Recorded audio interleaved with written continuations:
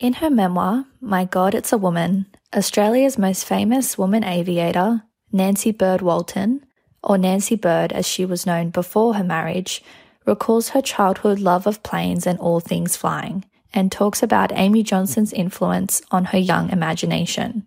She writes, "As a 4-year-old, my mother told me I was climbing the fence, jumping off and calling myself an epiplane. I bought books on aeroplanes. I followed everything in the newspapers about aeroplanes.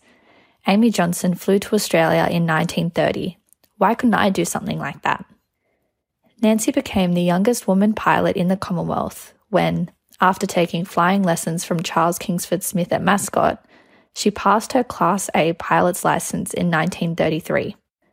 Not long after, in 1935, she went on to become the first woman to operate a commercial license at the age of 19.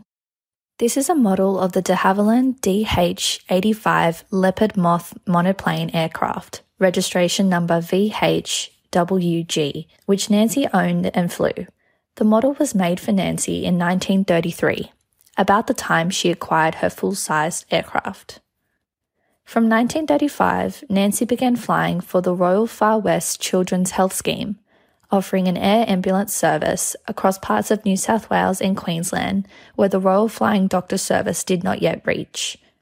During this period, she became known as the Angel of the Outback. While in this service, Nancy carried this toy leopard called Spots as a mascot aboard her full-size Leopard Moth, a plane which a little later on she was able to replace with a better, more suitable aircraft for this job. Nancy enjoyed a long flying career and achieved much for women's aviation. The museum has many pieces of pilot's equipment, trophies, and other paraphernalia in the collection from her flying days. These goggles and this flying helmet were Nancy's.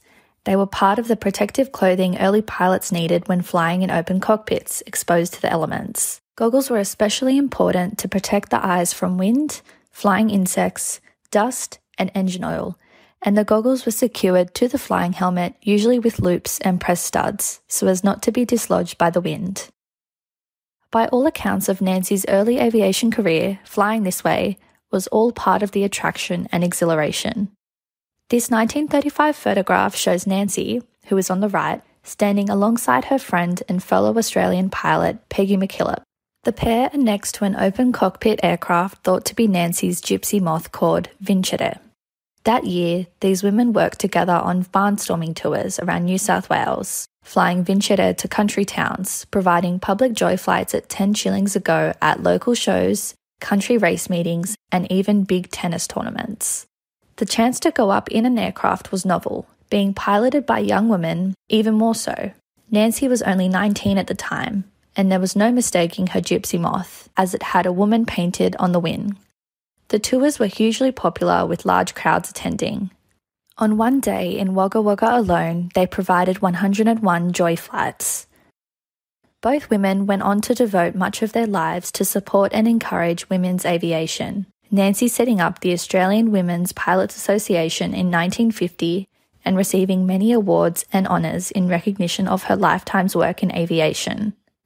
This wonderful photograph, which seems to capture so well the friendship between these two women and their adventurous spirits, is part of an archive given to the museum by Nancy herself in 1996.